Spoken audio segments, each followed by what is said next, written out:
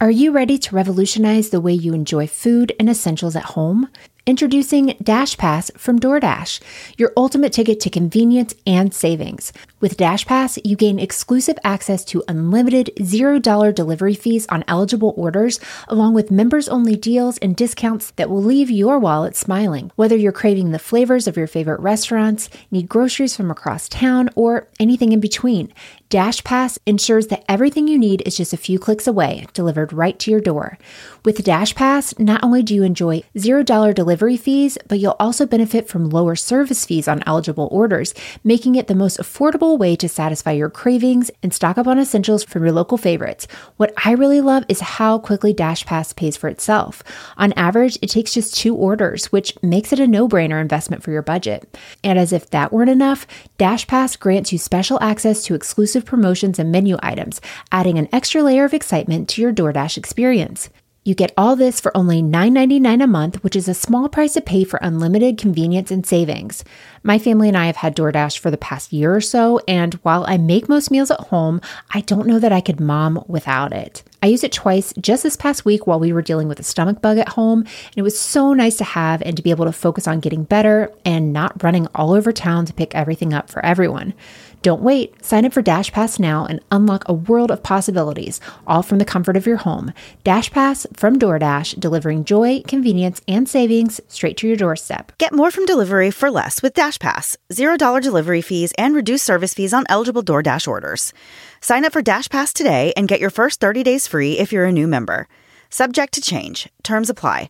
Open the door to $0 delivery fees and savings you can't get anywhere else. Sign up for DashPass today, only on DoorDash, and get your first 30 days free if you're a new member. Subject to change. Terms apply.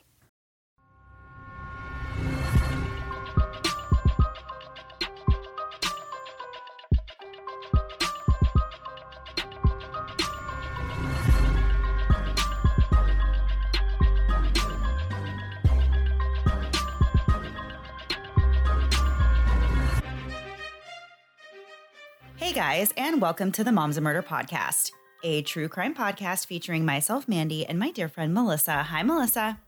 Hi, Mandy. How are you? I'm doing awesome. The sun is shining. Things are great. Wow. Is that all that takes on your list? Is the sun shining? Because I got a list, and sun shining is like number 5. Yeah, well, I mean, it goes a long way. Today. Yes, it goes a long way, I feel like, to boost your morale when the sun is shining. So yeah, I'm great today. It does. It's fighting the sunlight, fighting the moonlight. I think that's about being old. Whatever that one is, it's like, don't fight. I don't know. Why am I talking about this? Can't fight the moonlight, yes, I like agree. That LeAnn Rimes song? Oh gosh, now I'm quoting LeAnn Rimes. Isn't that from Coyote Ugly? You're 100% right. Yes, I'm quoting LeAnn Rimes when trying to. I think I was trying to quote Cloris Leachman. That's how far off I am. Why do you allow me to talk? We should just have an edit and it should just be me saying, good, how are you? And then that's it. Just insert it in every week. Well, yeah. I mean, yeah, I just feel like there's not really a lot to report on these days. January, like I said, is so boring. I think I said that last week, and I can't believe we're still in January this week. And it just seems like it never ends. But it is ending. It will be over by the time this episode comes out. It will not be January anymore. So I guess things are happening. Time is moving. Yes, the calendar is moving. Clocks are still going. Yeah. All right. So before we get into it, just one more quick reminder. If you did have a ticket for our live show that was supposed to be in Chicago on February the 4th, that's this week, and you found out last week that the show was going to be canceled, once again, we are very, very sorry about that. And we felt really bad. So we are doing a live show virtually, and Melissa has set up a wonderful email called momsliveshowcurse@gmail.com. And that is for those of you who had a ticket that you already purchased to the Chicago live show, and you are interested in now watching us do this live show on the internet. Is that how you say that? Yes, we're doing it on the internet. Yes. So yeah, Al Gore created it for us. Yeah. So this will be actually a show, like an actual case that we're going to discuss, and then we will have it we'll open it up for discussion so we can interact with you guys and everything throughout and afterwards. And I think it'll be a lot of fun. So we are going to do that on February 4th, which I believe is Thursday.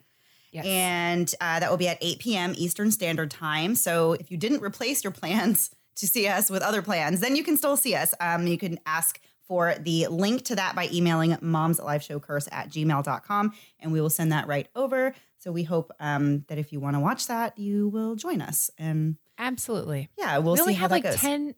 10, 15 people, something like that. So if you do send a copy of your ticket that way, we're just trying to make sure we get it to people who were already planning on going to the show. We might do something later with everyone at another date, but just we feel so terrible that we want to make sure we give you guys a show that day that's just for you. And then we'll go from there on what we'll do in the future.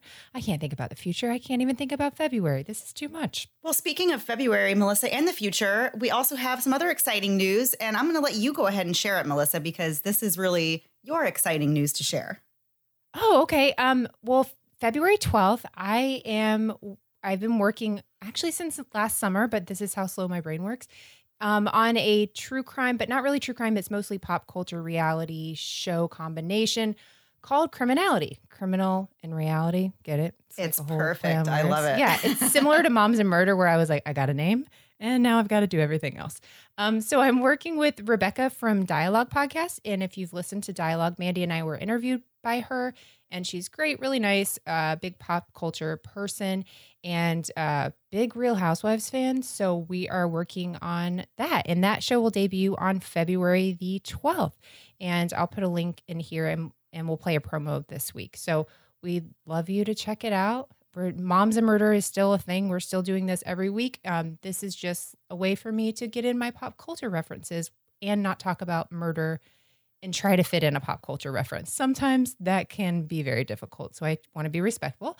But that will be every other week. So nothing changes here. Mandy and I are still going on, and we're working on some other stuff for Patreon for Moms and Murder. And we've got ideas. We always have ideas. It's a thing. Melissa is very friendly, but we all know the real reason is that she was tired of me just not getting any of her references. So she had to go and find a new outlet where people will understand her, because it is not here. Well, no, that's not true. But every once in a while, it's nice to have a live reaction, because I'm like, is this joke going over well? I just don't know. So people for Moms and Murder will email and be like, I thought it was funny when you said, I'm like, thank you so much. Thank you. I just... So anyway, it'll be fun. It'll be lighter and more pop culture-y. And Mandy and I have talked about this before. We talk about murder all the time. Sometimes that gets to be a lot, and so it's a nice outlet. I figured out that this is my outlet and not my kids. Maybe being a parent more often and dealing with my children should be more of an outlet, but that's not as fun. So, well, yeah. So I'm Just very kidding. excited. Yeah, I'm really excited Yay. to check it out and listen, and hopefully our listeners will go check that out as well on February 12th. But yes, I have not heard anything yet. Melissa has not sent me her first episode, so I haven't even checked it out yet. Just got it. I just edited it this morning. I am super excited to hear it. So yes, I am very excited about that, and so excited for you. Thank you. Excited. I Yes, feel like I said Justice Spano excited numerous Saved times. by the Bell. Yes, Yeah. I'm excited times 5 right now. Okay. There you go. All right, so this week's episode is a little bit different than our usual, because we actually have 2 different stories this week that both happened a long way from here in the United States. They happened all the way across the world in New Zealand. And I'm not sure if we've ever talked about any New Zealand crimes, probably because there really aren't that many. In fact, in 2018, the Global Peace Index ranked New Zealand the safest country in the entire world, just behind Iceland, who was number 1. The majority of crime in New Zealand actually revolves around people selling and using drugs, with property crimes and thefts as a close second. Tourists are often the victims of petty crimes in New Zealand, but violent crime, and especially the use of a weapon in a violent crime, is virtually unheard of in this part of the world. So when horrific and violent crimes do happen, it's especially shocking. The first story that we have this week is about the rarest of all crimes in New Zealand, and that is completely random acts of violence. Going through a divorce can be one of the most stressful things a person ever goes through. There are numerous stories about nightmare divorce drama, and many of us have either been through it or know somebody who's been through it, so it's easy to sympathize with those who are in that situation. I read some divorce stories that people shared online, and it's safe to say that there's almost nothing some people won't do to get back at each other.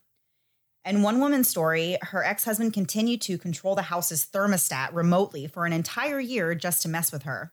And in another story, a man paid his ex-wife her alimony in coins so that she would have to count it all by hand. But in the case of Susan and Menzies Hallett, the drama was much more than just a petty jab at one another. In the very early morning hours of August 16th, 1979, Susan Hallett was woken up by the sounds of someone outside her bedroom window calling her name. It took her a minute to come to, but as she started to wake up more, she realized that the person outside of her window was her soon-to-be ex-husband, Menzies Hallett.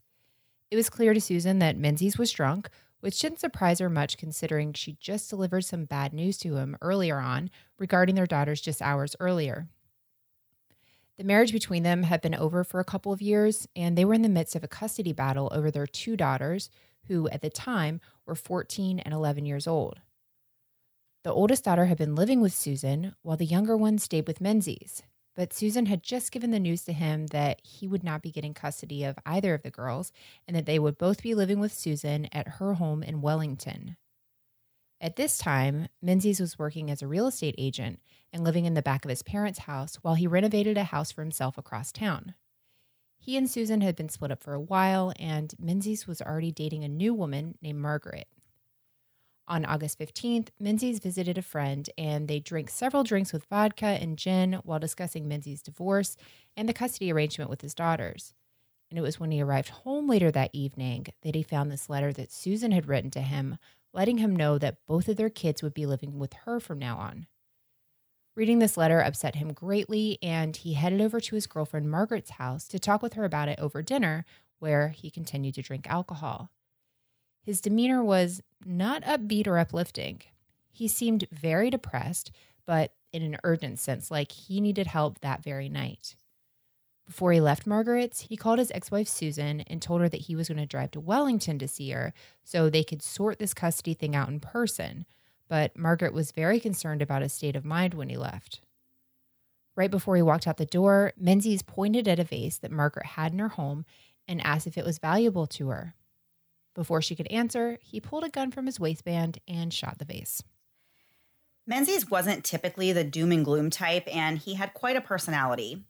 He grew up in a family that was well respected in Taupo, New Zealand, and the mayor, Rick Cooper, described Menzies as being well bred and said that his parents, Walter and Effie, were well liked in the community. The parents even had a bay on the eastern shore of Lake Taupo named after them, called Hallett's Bay. As an adult, Menzies was described as affable and outgoing, if not overly successful. He really had a way with words and this confident, eccentric personality, but he was known to get rowdy after too many drinks.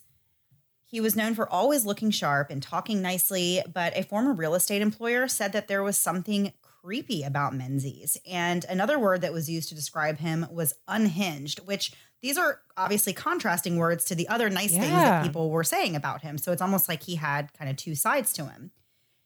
He worked hard and he was very successful as a businessman by the 1960s, and he worked in real estate, screen printing, finance, and more. In the mid-1960s, he married Susan and had two daughters who they raised in Palmerston North, where Menzies worked at his father's sporting goods store before Menzies and Susan moved to Taupo with their girls. But over the years, Menzies and Susan's relationship fell apart, and by the late 70s, their marriage was over. It was at this time that the couple's oldest daughter stayed with Susan, and the youngest went to stay with Menzies in the back of his parents' house. Now, Susan was disputing the custody arrangement and had sent a letter informing Menzies that both girls would be living with her. And it was just hours later that Menzies was tapping and shouting outside of Susan's bedroom window. When Susan woke up and saw that it was her ex-husband, she got up and let him inside to ask him what he wanted and what he was doing there in the middle of the night. At this point, we're talking about between 1:30 and 3 o'clock in the morning that he's showing up there. Ooh. Yeah. So when Menzies got inside, the story unfolded in a very confusing and very terrifying way. Menzies, who was in a drunken panic, proceeded to tell Susan that he had just shot a man at a gas station because the man refused to open the store to sell him something. As we said, it's the middle of the night, and poor Susan has just been jolted awake by Menzies shouting at her window, so she was in a pretty confused state. If my kid wakes me up in the middle of the night, actually my husband's more disoriented than me, but I'm still pretty disoriented. So I can't imagine hearing shocking news when being Right. awoken. Like if my kid's throwing up, I'm already like, what? How did this happen? But to hear like, hey, I just killed somebody, that would be quite a shock to your system. And you have to think you're dreaming. I mean, there's just For sure. that's just crazy. So Menzies actually seemed just as disoriented and confused as Susan, and he asked her to turn on the radio so they could listen to the news to see if there were any reports of a shooting, so that Menzies could see if he was dreaming or if he'd really shot someone. Oh my gosh.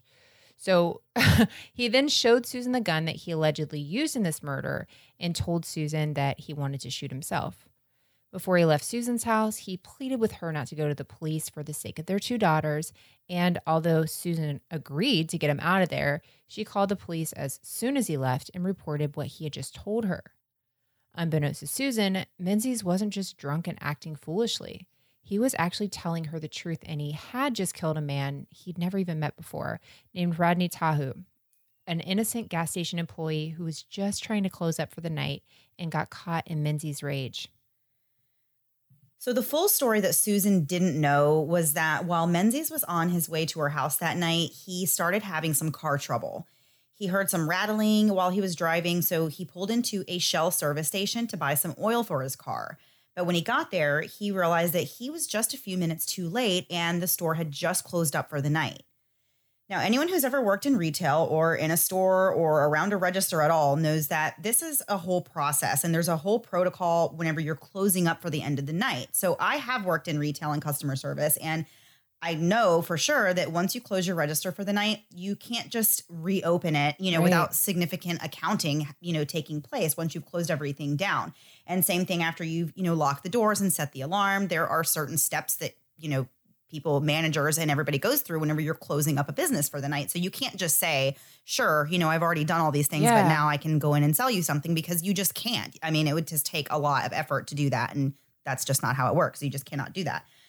So Menzies was already drunk and he was in a distressed state after learning this latest news in his custody battle. And when he was told that the store was closed for the night, he became very angry about this. It was only about 3 minutes past closing time, and he just refused to accept that Rodney would not go back in and sell him a quart of oil. Menzies uttered a racial slur at Rodney, which in turn led to Rodney becoming defensive, and he went to approach Menzies to confront him about it. At this point, Menzies pulled out a .22 caliber pistol and pointed it at Rodney, who immediately turned and yelled for help while he started to run for cover between the gas pumps. And picturing this whole scene playing out, a shootout at a gas station, Oh my gosh. really, it's terrifying, because there's so many things that can happen, not to mention that you're actually in the process of trying to harm a person, but all the other things that can happen too. It just made me like, oh my gosh, I cannot imagine this poor man. So Menzies fired his gun, but he missed Rodney on the first shot, and he fired again and hit him in the shoulder. After Rodney was shot, he fell to the ground and yelled for help again, but there was really nobody around. Menzies then walked over and stood over Rodney and shot him again near the corner of his eye. He then got into his car and continued on to his ex-wife Susan's home in Wellington. Shortly after the shooting, a passing truck driver spotted Rodney lying unconscious in a pool of his own blood in the gas station parking lot. Rodney was taken to the hospital, where he died a few hours later, despite efforts to save his life. As we mentioned before, Menzies told Susan about this and asked her not to contact the police, saying it's for the sake of their kids, but Susan called the police anyway. Police knew that Menzies would be on his way home after he left Susan's place, so they had multiple officers set up and wait for him along his route home. At some point, Menzies spotted police and made a U-turn, so he was no longer heading towards his home. But police followed him for a long way down a back road. Menzies eventually came upon a roadblock and had to stop his car, with police hot on his tail.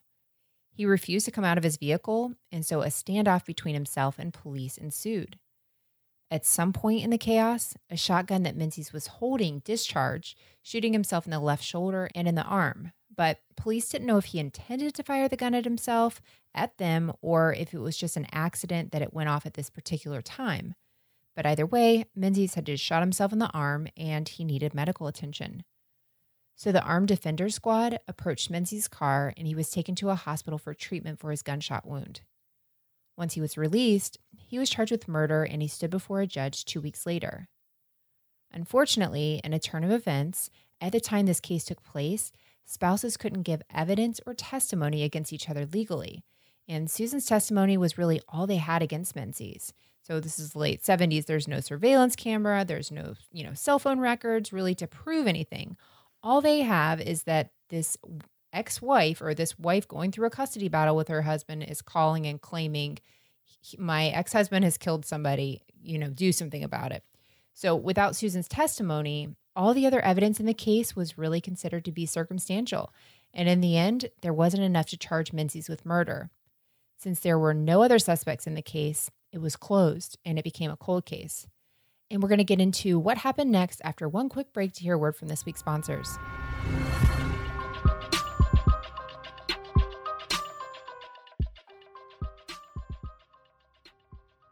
It may still be cool outside, but here in Florida, we're starting to feel the beginnings of spring in the air.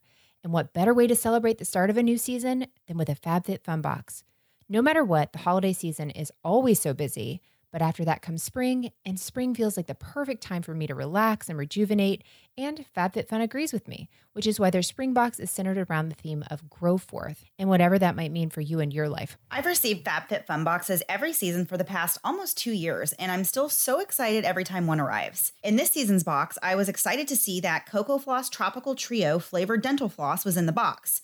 I got 3 fun flavors, which has made it super easy to convince my kids and myself to floss more often. My hair has definitely needed a reset, which is why I was so excited to choose Gloss Modern Clean Luxury Hair Mask as part of my spring box. After washing my hair, I put this sweet-smelling mask in, and I swear, immediately after using the product, my hair actually felt better and gave my dull hair a beautiful shine. This has quickly become a part of my weekly routine, and it leaves me wondering how I lived without it before FabFitFun introduced me to it. And as a FabFitFun member, I get early access to products like this, as well as early shipping, which makes my FabFitFun box something I get so excited about each and every season, including having over 20 female-founded brands to get excited about in the spring box. Order your spring box today. Sign up now so you can snag amazing products like the Gloss Modern Clean Luxury Hair Mask or Cocoa Floss when you customize. Use coupon code MOMS for $10 off your first box at www.fabfitfun.com. Order your spring box today. Sign up now so you can snag amazing products like the Gloss Modern Clean Luxury Hair Mask or Cocoa Floss when you customize. Use coupon code MOMS for $10 off your first box at www.fabfitfun.com. There's a reason bras aren't one size fits all. That's because we're all different. And Third Love believes in celebrating our differences, and they do just that with helping you find your perfect fit. Every Third Love bra is made with no slip straps, scratch-free bands, and even signature memory foam cups. 2021 is a great time to shine and focus on what makes you happy. And you can start making changes from the bottom, literally, with underwear and bras from Third Love. Third Love bras are so comfy because they're made to fit you, not the other way around. I love the options Third Love has for their customers, from modern stripes to lace that actually feels soft, plus my favorite, the #1 rated 24/7 classic t-shirt bra, and so many more styles. You can check out all the exclusive styles at thirdlove.com. And if buying a bra online seems a little out of left field, I get it. But Third Love offers a Fit Finder quiz that I took, and it took just a minute to go through and really helped me find my perfect fitting bra because the size I was wearing before was way off. Third Love knows there's a perfect bra for everyone. So right now they're offering our listeners 20% off your first order. Go to thirdlove.com/murder now to find your perfect fitting bra and get 20% off your first purchase. That's thirdlove.com/murder for 20% off today. And now back to the episode. So before the break, we were talking about Menzies Hallett and how he had essentially gotten away with murdering a complete stranger in cold blood, all because of this technicality where his wife, Susan, her testimony in the case was really worthless because they were married and there was a law that prevented married couples from being able to kind of give evidence and testimony against each other. So after the case was closed, Susan was finally granted a divorce from Menzies. But the pain for the family of Rodney Tahu lived on. Rodney was Maori and grew up in New Zealand his whole life.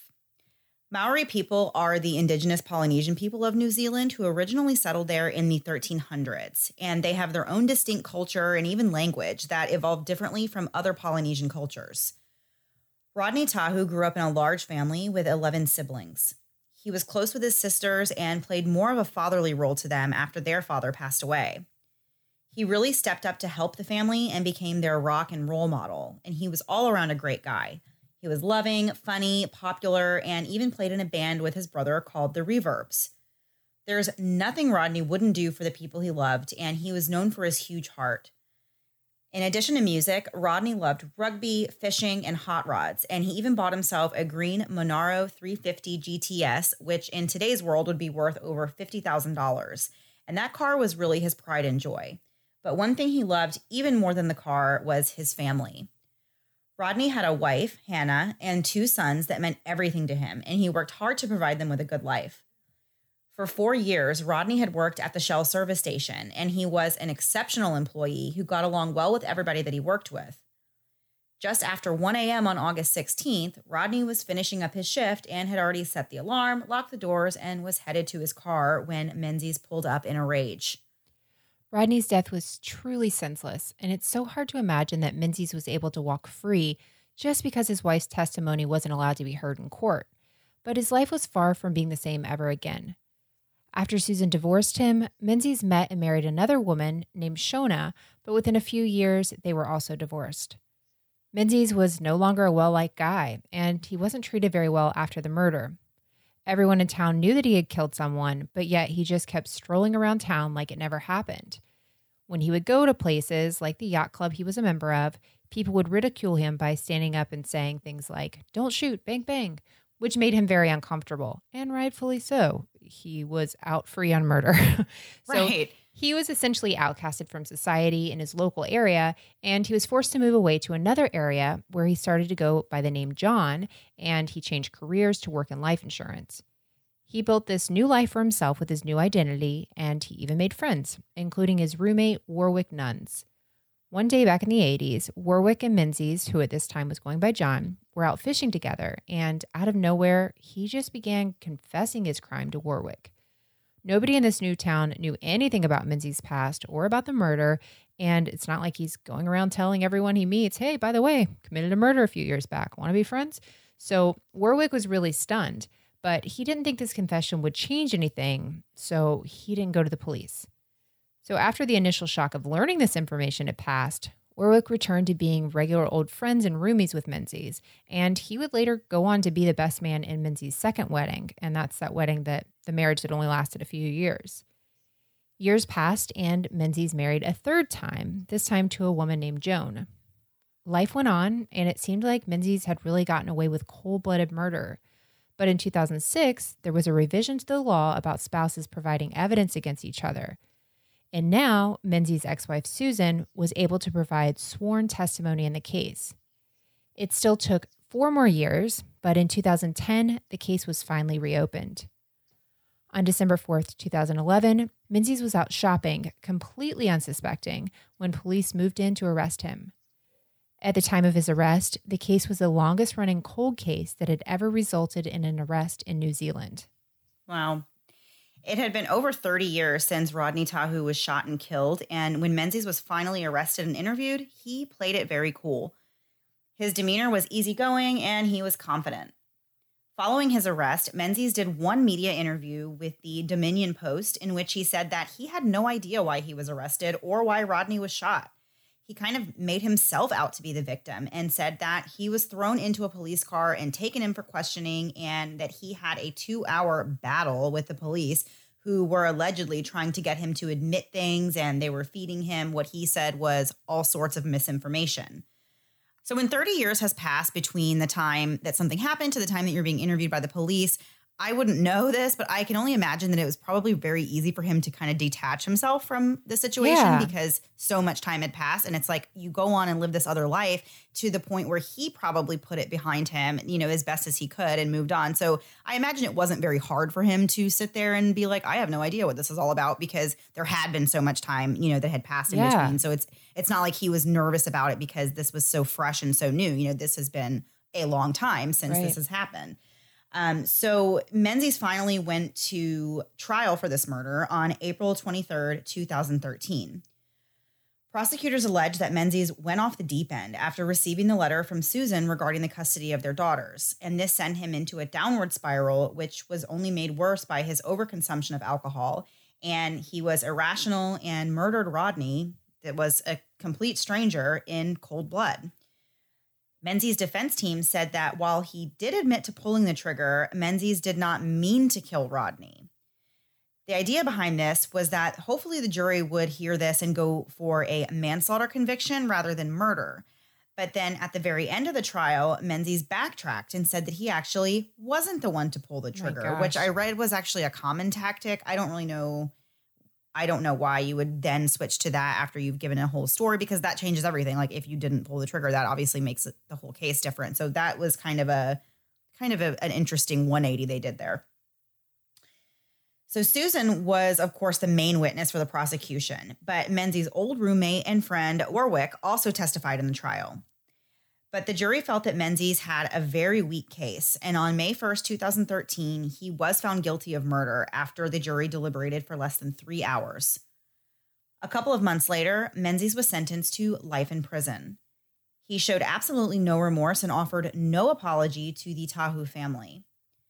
In late 2019, after spending 6 years in prison, Menzies died after suffering from a medical event that he was being treated for at a hospital. It's so interesting to me that this one thing, just having this law changed, could, finally get this conviction, because sure, they don't have, I guess, a lot of other evidence, but you do have the guy in his car with a gun and, he's shot himself now. He tells his wife. Why would his wife even know that this, as soon as I feel like you say like somebody died at a gas station and they go see somebody that's dead at a gas station. Right. What do we think happened here? I don't really. Exactly. And how else would he know that? Exactly. Yeah. I feel like, I don't know. I'm not there. I'm not the detective, but I feel like they could have gotten a little bit further with that, even without her testimony. I don't know. That's just so bizarre to me that it's totally excluded. Like it just doesn't matter. Like why not let the jury decide if it's, or if the jury decides if she seems credible or not. That's a weird law. I'm glad they've changed it. I don't know how often it comes up, but it definitely would have been important in this one. Definitely. And I feel like case is interesting in the fact that even here in the United States, you don't hear a ton of cases like this where it really truly is a completely random murder that, they really don't know each other or have anything to do with each other. And it's not even like these two were fighting or that they had some kind of altercation that led to this. It really was just Menzies was in a rage and was angry that he could not buy something at a gas station and decided to shoot the person working at the gas station. It was just so random. And you just don't really hear about that a lot. But yeah, the fact that he was able to get away with it and live for 30 years as a free man, that's always so fascinating to me. It's always great whenever they're finally caught and they can, have justice for the family, but it's got to also still be hard for them knowing that he moved away and, made a new life for himself and was able to live as a free man for, 3 decades afterwards. Right. And that everyone really knew this wasn't like a cold case where nobody has any idea. Everyone really thinks this guy did it and he's just living his life like normal. But it also has to make you think, if you're Susan or even his daughters, quite frankly, that he flew off in a rage, was coming to their house. He's already shot a vase, take the gas station out of it. He could have very well done something to them. If he's right, who's he mad at? He's mad at Susan. And so it's amazing that nothing ended up happening to her. That sounds terrible, but I'm surprised based on how rage-induced this whole thing was and how random it seemed that nothing else happened that night. And that's the scary thing too, to think that if he hadn't, shot Rodney, like you said, what was his plan going over to Susan's that night? He obviously had the gun with him. He was very upset and very angry to the point that he even would, shoot somebody that he didn't even know. So it does make you think, like, what were his intentions going over to Susan's house? And I'm sure that's something that she thought about, for many years afterwards. Yeah, definitely a very sad story. Very sad for the family of Rodney. Yeah. So we do have another case from New Zealand that we're going to go through before we end this episode. And just because that one was a little bit of a shorter story, but this one is also a little bit shorter, but it also happened in New Zealand. So we figured this would be a good episode to put it in. This might end up being a little bit longer of an episode. But hey, it's 2 stories. It's 2 stories in one. Yeah, yes, exactly. So the other New Zealand case we're talking about today is an older case from the 90s. And this one still hasn't been resolved. And it's pretty confusing and a heartbreaking whodunit story. When Mandy told me about this one, I read through it and I was even at the end was like, I don't know. So you'll have to tell us your thoughts on this story. So on the night of August 17th, 1995, a young woman named Angela Blackmore was found dead in her home by one of her roommates, Lori. Lori had just come home from work and everything appeared normal. The front door was locked just like it always was, but when he went inside, it was strangely quiet. The home was shared by multiple people, including Angela Blackmore and her son Dylan, so there was usually some type of activity or movement going on in the home, but not this night. Lori made his way into the kitchen where he made the startling discovery that Angela had been stabbed to death. She was lying on the kitchen floor with dozens of stab wounds to the head, chest, abdomen, and limbs, and she had a gash on the back of her head. Lori immediately dialed 911 and ran to check on Angela's son Dylan, who was sleeping in another room. Thankfully, the boy was completely unharmed and still sound asleep when police arrived. Investigators noted that there was no sign of forced entry into the home, and after learning that Angela was always very, very cautious and kept the doors locked, they believed that whoever killed her was likely someone that she knew and let in herself. Aside from a bloody size 10 boot print on the kitchen floor, there really wasn't any other forensic evidence to speak of. Police did find one fingerprint that they believed could belong to the killer, as well as a set of fingerprints in the house that didn't belong to anyone else who lived there. Mandy has a note in here, and I agree with it. How do they figure out this fingerprint thing? Like, how long do fingerprints last on surfaces? I think that's the bigger question, right? How is this not somebody that lived here 6 years ago? How do you know that? I don't get it. Right. Or like I have people that come to my house and, even if they're not there for a long time, they still will, you probably would find their fingerprints in my kitchen or in the bathroom or somewhere, but that doesn't mean that they did anything illegal or killed anybody. So I always wonder about that when they say like, oh, we found fingerprints that didn't belong to anyone inside the home. I'm like, well, that doesn't really mean anything because people invite others to their house all the time. So yeah, definitely would like to know how they narrow it down to determine like which fingerprints are suspicious and which ones seem like they are just from everyday activity. Exactly. Yeah. So Angela did have defensive wounds on her hands, which indicated that she was trying to fight off the attack, but she was not sexually assaulted. Officers believe that her attacker would likely have blood on their clothes from the attack. It was thought that the murder weapon was a single-edged, heavy-bladed knife that was brought to the scene and then taken with the killer when they left, meaning this was a pre-planned killing and the attacker came prepared. Digging into Angela's background provided some insight into what may have led to her murder. She was born on January 31st, 1974, making her just 21 years old at the time she was killed. Her life had not been easy. When she was 12 years old, she was removed from her parents' care and placed in a foster home. And throughout her teen years, she was moved to multiple different foster homes and struggled with many of the issues that plague even teenagers who live in a stable environment.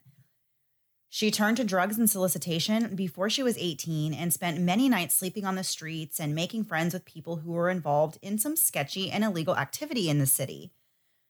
Angela was very bubbly and outgoing, but she was also naive and was sometimes taken advantage of.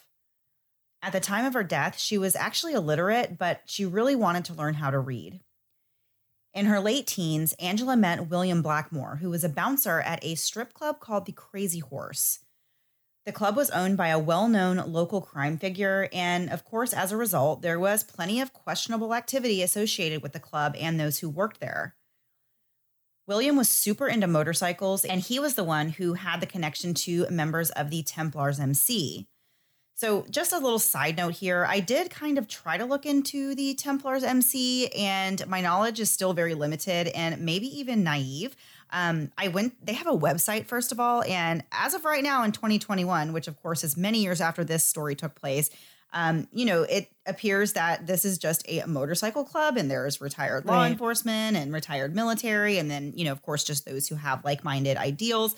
And they say on their website that they promote and possess the highest moral and ethical values with uncompromised integrity, trust, and dedication. So I don't know if things were different within this motorcycle club in the 90s, and of course they would never put on their website like, hey, by the way, we also are responsible for murders, but also meet us in the back. Yeah, exactly. So I don't know if I'm just being naive and I just don't know how motorcycle gangs work, which is also very true. That makes but yeah, so maybe I don't know. Maybe they broke down the bad part of it, and now it is just a very upstanding gang. But anyway, it is still it is still an operation, an operative thing. But I don't know how much it has changed since the 1990s. So Angela and William started dating, and Angela quickly got pregnant. They got married in March of 1993, but it really was not an ideal marriage. They fought a lot, and they were both guilty of verbally abusing each other. But as far as we know, there are no documented instances of physical violence. Just a year and a half into the marriage, they got divorced, and things got complicated when it came to figuring out custody of their son, Dylan, as well as what would happen with the house that they owned on at Cashel Street. And the issue of this house will come up again later in this investigation. Months after Angela and William divorced, Angela began dating a man named Laurie Anderson. This was at a time in Angela's life when she was in a really low place, and that had kind of been a recurring theme for her since childhood. She had no money, and she was living at home with her mom, but her young son Dylan was actually in foster care, and she and William were in the middle of fighting to get him back. Angela told Laurie about all of these things that were going on in her life and opened up to him about her past. She said she knew she wasn't perfect, but she was really trying to turn her life around. The two dated for a few months, and eventually, Angela moved in with Laurie and his roommate, Brian. Brian said that Angela and Laurie got on together like a box of birds, which is a quote that neither of us seem to understand. I do not understand that at all. To me, that sounds like you're going to peck each other's eyes out. I don't really understand. It doesn't sound like a pleasant thing. No, but apparently Brian means this in a pleasant way, that they got along really well. So on the night of August 17th, Laurie was called into work from 8 p.m. to 11 p.m. that night because they needed someone to cover a shift. This wasn't typically the shift that Laurie would work, and he was actually a little nervous about leaving Angela and Dylan home alone because he'd never left her there at night since they moved in a few months earlier. Angela was also apprehensive, and she even asked if she and Dylan could go to Laurie's mom's house for the evening. But Laurie ultimately said he didn't think it was a big deal for her to stay home alone for a few hours. But as we mentioned before, Angela was super security and safety conscious, and according to Laurie, she was scared of most people, especially ones that she didn't know. At 8 o'clock that night, shortly after Laurie left, Angela called his mom, Mary, to check in with her. She told Mary that she was just going to stay up and watch TV while she waited for Laurie to return. They talked for a few minutes, and Angela said she would call Mary back at around 9:30. At 8:15, Angela called her own mom, Pauline, to ask for directions on how to fill out a check so that she could order a pizza. She ordered from Stallone's Pizza, and when the driver showed up and told Angela what she owed, she actually shut the door and locked it while she filled out the check. She left the pay to line blank on her check because she wasn't sure how to spell Stallone's, but she gave the driver the check and took the pizza inside, and this was around 9 p.m. At about 9:45 p.m., Laurie's mom, Mary, tries to call Angela because she said she was going to call back at 9:30, and Angela hadn't called. When Mary tried calling, Angela didn't answer, which at 9:45 isn't crazy to think somebody with kids could be asleep, or anyone could really be asleep. But I guess obviously if she's so nervous and she's waiting for these calls and making these calls, it could be a little unsettling. But it wasn't until 11:20 when Laurie got home from work that Angela's body was discovered. And we're going to get right back into this case after one last break to hear word from this week's sponsors.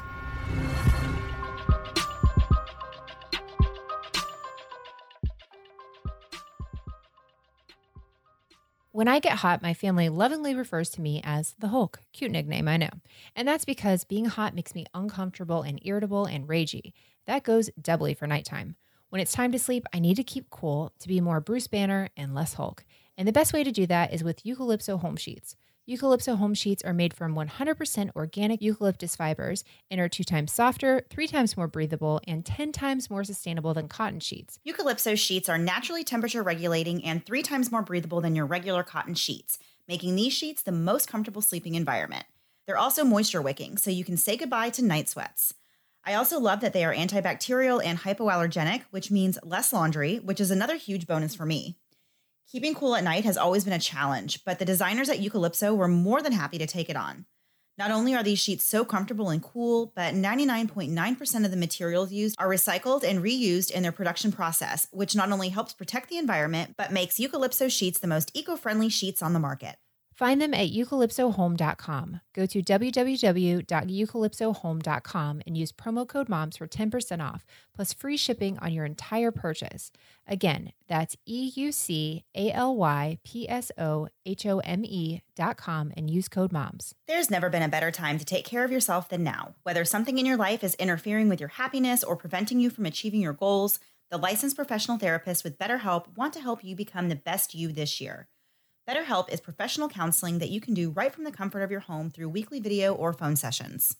I've used BetterHelp over the past year, and I can't tell you what a relief it is just to get all my thoughts out to a professional without ever having to leave the house. I deal with anxiety and depression and have most of my adult life, so just having someone I can talk through with these scenarios or those immediate big problems that pop up in life has been really invaluable, especially this last year. Of course, anything you share with your BetterHelp counselor is completely confidential, and best of all, BetterHelp is more affordable than traditional online counseling. Financial aid is also available. Whether you're struggling with family issues, sleep, stress, or more, BetterHelp will match you with your own licensed professional therapist, and you can start communicating with them in under 24 hours.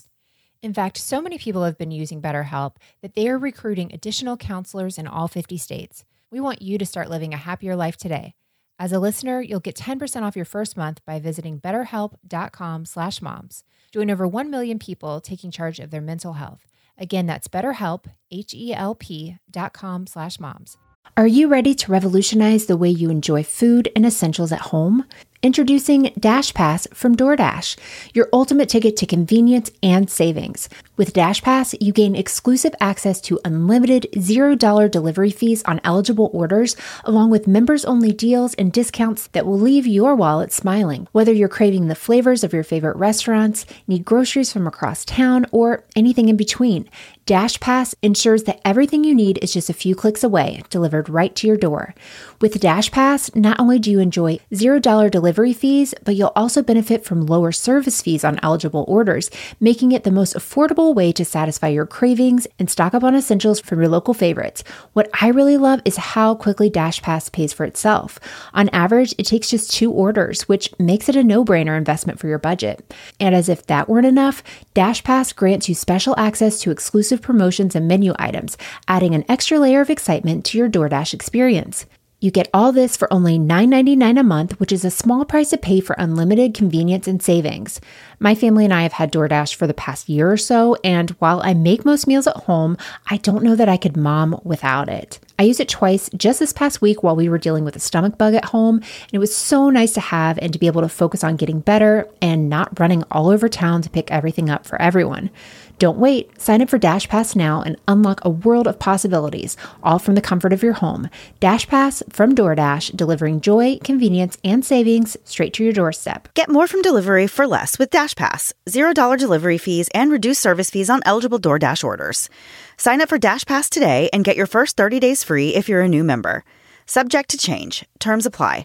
Open the door to $0 delivery fees and savings you can't get anywhere else. Sign up for DashPass today only on DoorDash and get your first 30 days free if you're a new member. Subject to change. Terms apply. Now back to the episode. Before the break, we were talking about how Angela's boyfriend, Lori, had just come home from work at about 11:20 p.m. and found Angela stabbed to death in the kitchen of their home. Investigators interviewed neighbors in the area to learn more information, and they were told that there was a small red car parked outside of Angela and Lori's house that night, very close to the time of the murder. One neighbor told the police that she heard what she thought was a possible assault, followed by a car quickly leaving, sometime between 9:30 and 9:45 p.m. The pizza delivery driver also told his story to the police. They showed a photo of Angela and asked if she was the one who answered the door to get the pizza that night. And the driver said that he didn't think it was Angela, but the woman who answered the door was what he considered European, in her late 20s or early 30s, with brown hair to the collar and a medium build. So based on this description, the police did believe that it was Angela who answered the door. And also they used the fact that she didn't know how to spell Stallone's to fill out the check. And it was known that Angela was illiterate. So they thought, who else could it have been? She matches the physical description. And there's also this other thing. So naturally, the police talked to Lori, and they confirmed his alibi that he was at work at the time this took place. They also interviewed the father of Angela's son, who was her ex-husband, William Blackmore. His alibi was that he was across town at home with his new girlfriend that night, and the police were able to determine that he was also telling the truth. Angela and Lori's roommate Brian also had a verifiable alibi for the night of the murder. But something police found or learned, and it's unclear what exactly it was, caused them to turn their attention in another direction, and they started to focus on the Templars MC group. The police raided the homes of the Templars MC president named Robert or Red Williams, as well as the homes of Sergeant-at-Arms Ross or Oscar Hesselwood and a debt collector and enforcer named David Hawken. And the headquarters for the motorcycle club was also searched. So this guy, David Hawken, he wasn't technically a member of the Templars MC. He was just an associate that owned the company Debt Collectors International, and he was the one that collected debt for the gang. But in a weird twist, David was also in the midst of, quote-unquote, brokering a settlement between Angela and William Blackmore in relation to that house that they owned on Cashel Street that we mentioned earlier. This settlement was potentially worth tens of thousands of dollars. Apparently, David had given Angela and William $10,000 to help pay their mortgage, but then David fell on hard times and needed a place to stay, so he was actually living in the Cashel Street house at the time that Angela was killed. The other two men from the Templars MC, Red and Oscar, told the police that they were at a club meeting the night that Angela was killed. David Hawkins said that he was at home with his partner, and he also said that his mom, who, quote-unquote, hated his guts, actually called him at the same time the murder was believed to have taken place. None of these three men were ever charged with anything, but they all remained possible suspects. However, just being suspects in a murder case was really not a good thing for these three men who were involved with this gang. David said, quote, "The murder turned over the underworld in Christchurch. It almost got me killed. I had every crime boss giving me crap. Everywhere the cops went, they said, 'This is because of David Hawken that you're getting tipped up,'" end quote. He said that members of the club, including Red and Oscar, were absolutely furious that he had brought them into this mess because of his association with Angela and William. He genuinely feared for his safety. So although police had a few potential avenues and motives, this case ended up going cold. And as we said, everyone they could immediately identify as a suspect had an alibi in this case, so there wasn't really much else they could do without stronger evidence. In 2013, one of the suspects in the case, Red, passed away. 6 years later, in 2019, police decided to re-examine the case, and they put out a $100,000 reward for any information, and they opened a tip line, which generated more than 40 credible tips. The reward being offered was more than police had ever offered before, so the people were very motivated to share what they knew. Around the same time, Stuff magazine released an investigation article titled Dark Secret, and this investigation revealed new details and the names of several new persons of interest, including none other than David Hawken. Several months later, a new tip came in that led to the arrest of somebody completely different. It was 45-year-old Jeremy Powell and 47-year-old Rebecca Wright Meldrum. Angela's boyfriend, Lori, told the police that he did not know who those people were and had never met them before and had no idea why they would be suspects or involved in Angela's death in any way. So it was really quite shocking when Jeremy Powell readily confessed that he was the one to kill this young mother. Yeah, but it wasn't a random attack after all. According to Jeremy, he was paid $10,000 to carry out the killing, and he felt immense pressure to go through with it, despite having major reservations about it. He said that he actually had gone to Angela's house to murder her several times in the days leading up to the murder, but he kept talking himself out of it each time. But on that night, he went over to Angela's with Rebecca, and although Lori said he didn't know who these people were, Angela did know them both, so she felt comfortable letting them inside. Jeremy had on a trench coat where he hid a bat and a large knife, and once they were inside the house, he immediately started attacking Angela with the bat before stabbing her numerous times and then fleeing. After the murder, Jeremy returned to his normal life. He was also young, and he turned 21 just a few weeks later, and in photos from his birthday party, he looks happy. Nobody in his life knew that there was anything wrong or that he could have had anything to do with Angela's brutal murder.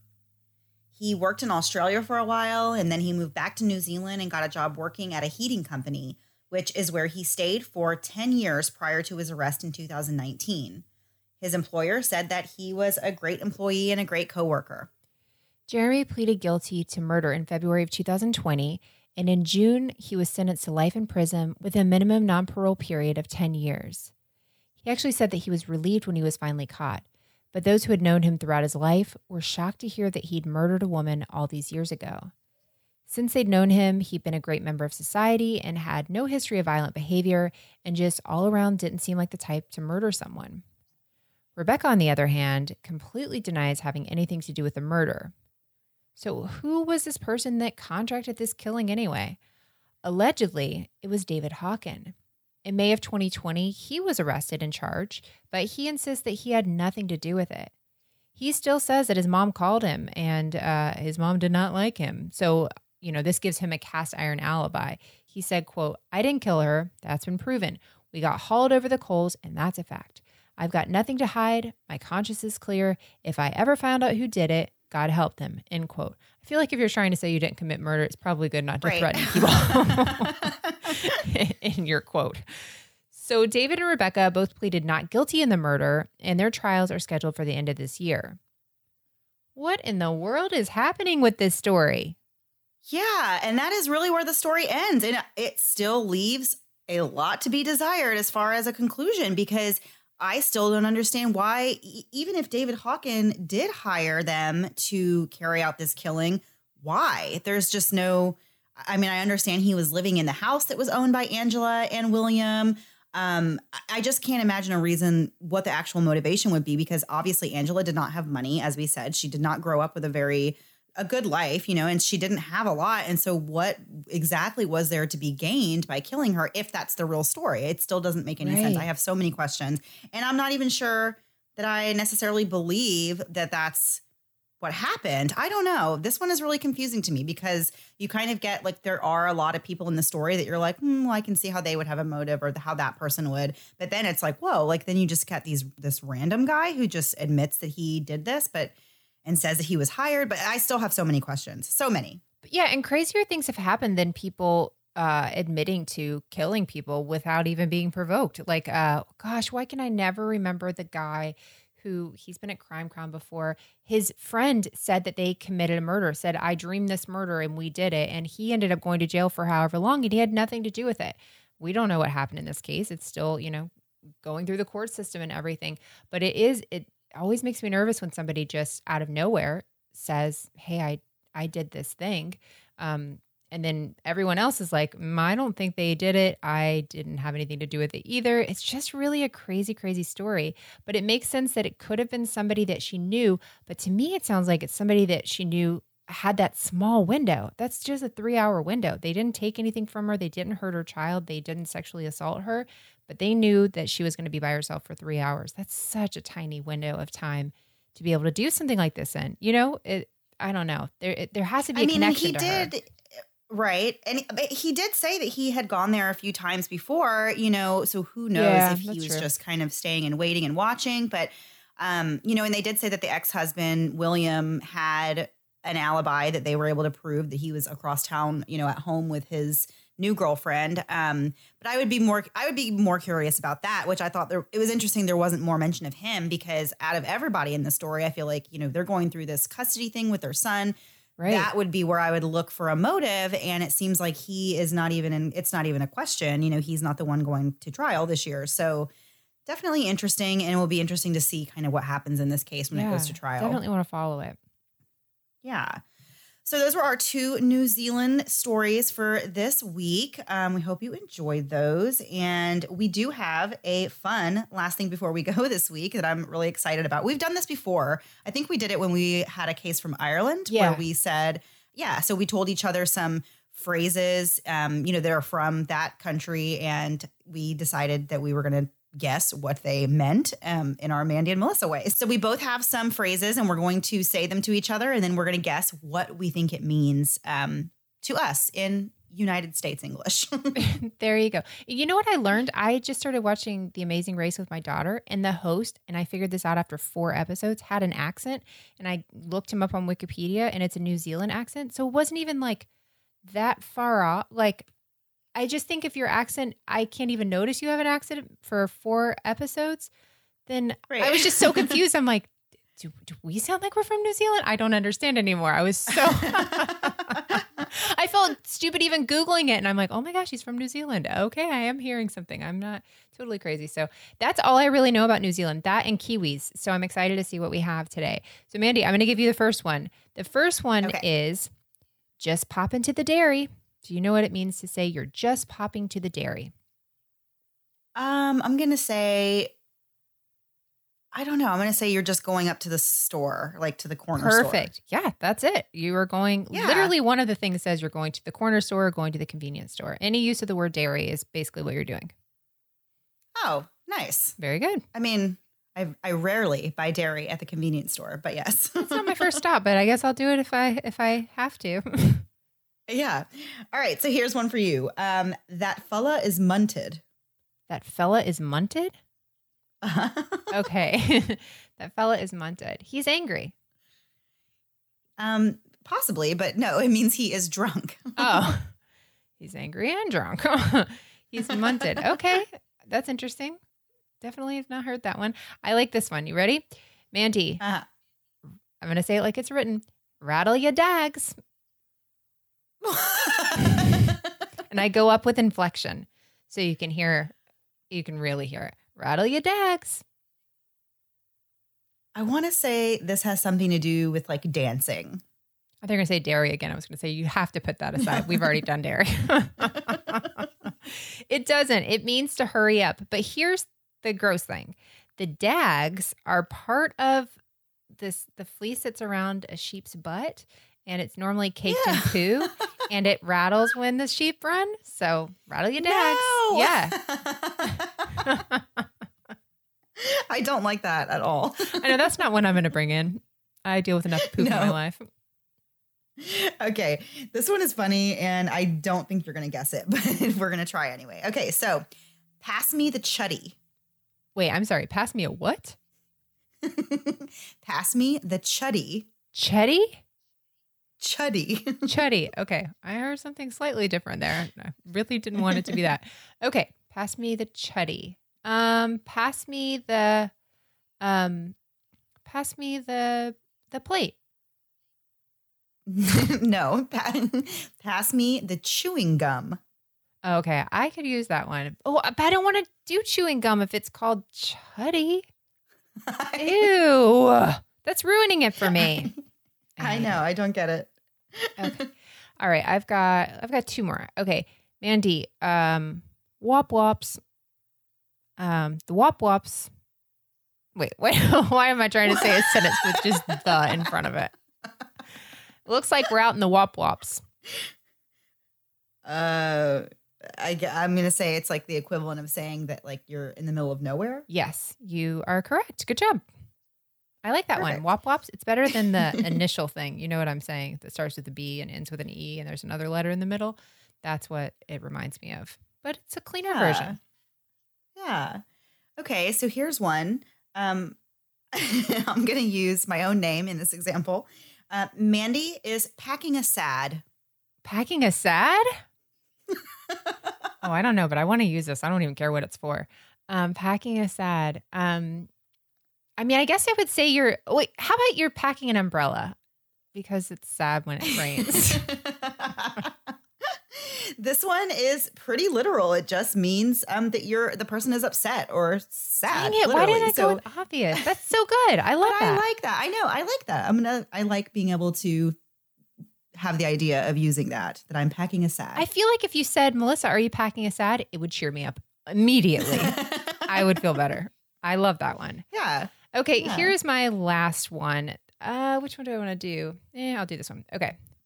I'm going to say it just like this. It was choice, bro. It was really good. It was awesome. Dang it, you're really good at this. Apparently you know a lot about New Zealand. Yeah, but I feel like that one is one that like my kids would say. I would hear my boys saying that. Then they're watching New Zealander YouTube videos or it's very possible. Yeah, or Amazing Race. I don't know if they said it on there. Yeah, no, I like that one. I think wop wops I would use, and I like Mandy's. Is it carrying her sad? No, that's depressing. Packing a sad. Okay, I like that. Packing somehow is better than carrying. Okay, I have one last one. Okay. And we're gonna use your name this time, but it is not true of you, but we're gonna use it. Okay, well then this feels aggressive right off the bat. Right off the bat. Okay. All right, here you go. That Melissa really spins all the yarn. Oh my gosh, I'm like so upset my name was involved. There's like a billion names in this world, and to immediately go for mine is upsetting. Okay, I'm going to say, what is not me? I'm going to say nice. You dig on me, I dig on myself harder. Spins all the yarn. Yeah, spins all the yarn. I mean, do I just spend a lot of money? No. So it means that you tell stories that aren't necessarily Mandy! true.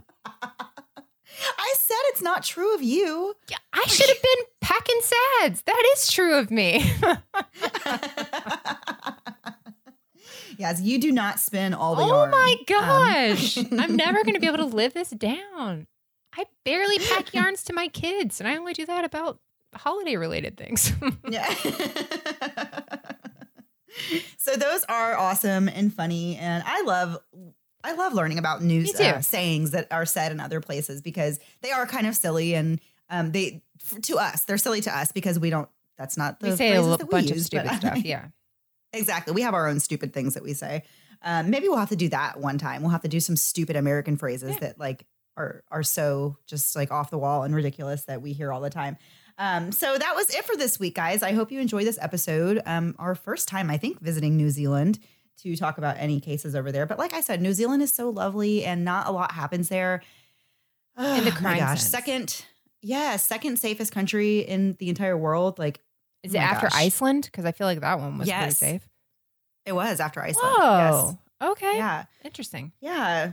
So it sounds lovely. And we're very happy that you guys don't have more stories coming out of there for us to talk about. Yes. There you go. All right. So that was it for this week. We will see you guys back next week. Same time, same place, new story. Have a great week. Bye. Hey guys, Melissa from Moms and Murder here, inviting you to check out my new show, Criminality, where I'll be taking a look at crime and reality TV with my co-host, Rebecca Sebastian. Hi friends, I'm Rebecca, host of Dialogue, a true crime conversation. Face it, we all love to hate reality TV because what's better than escaping your dumpster fire of a life than watching someone else's? Join us as we discuss everything from a teen mom with feathers in her hair to a 90-day fiance who enjoys a box of matches, and we may just call Nancy Joe while wearing our best pair of little brown BB shoes that only cost $29. And we can't forget the true crimes of the Real Housewives. Guys, they all have mugshots. That's where I'll be lending my expertise. We'll break it all down for you every other Friday beginning February 12th, 2021. So go to criminalityshow.com and subscribe wherever you listen to your podcast. Criminality, because loving reality isn't a crime. Thanks so much for listening to the Moms and Murder podcast. Make sure to check back with us next week for a new episode. You can also find us at momsandmurder.com, where you can connect with us via social media. Please make sure you subscribe and give us 5 stars, because giving us 4 stars would be a crime. Thanks so much.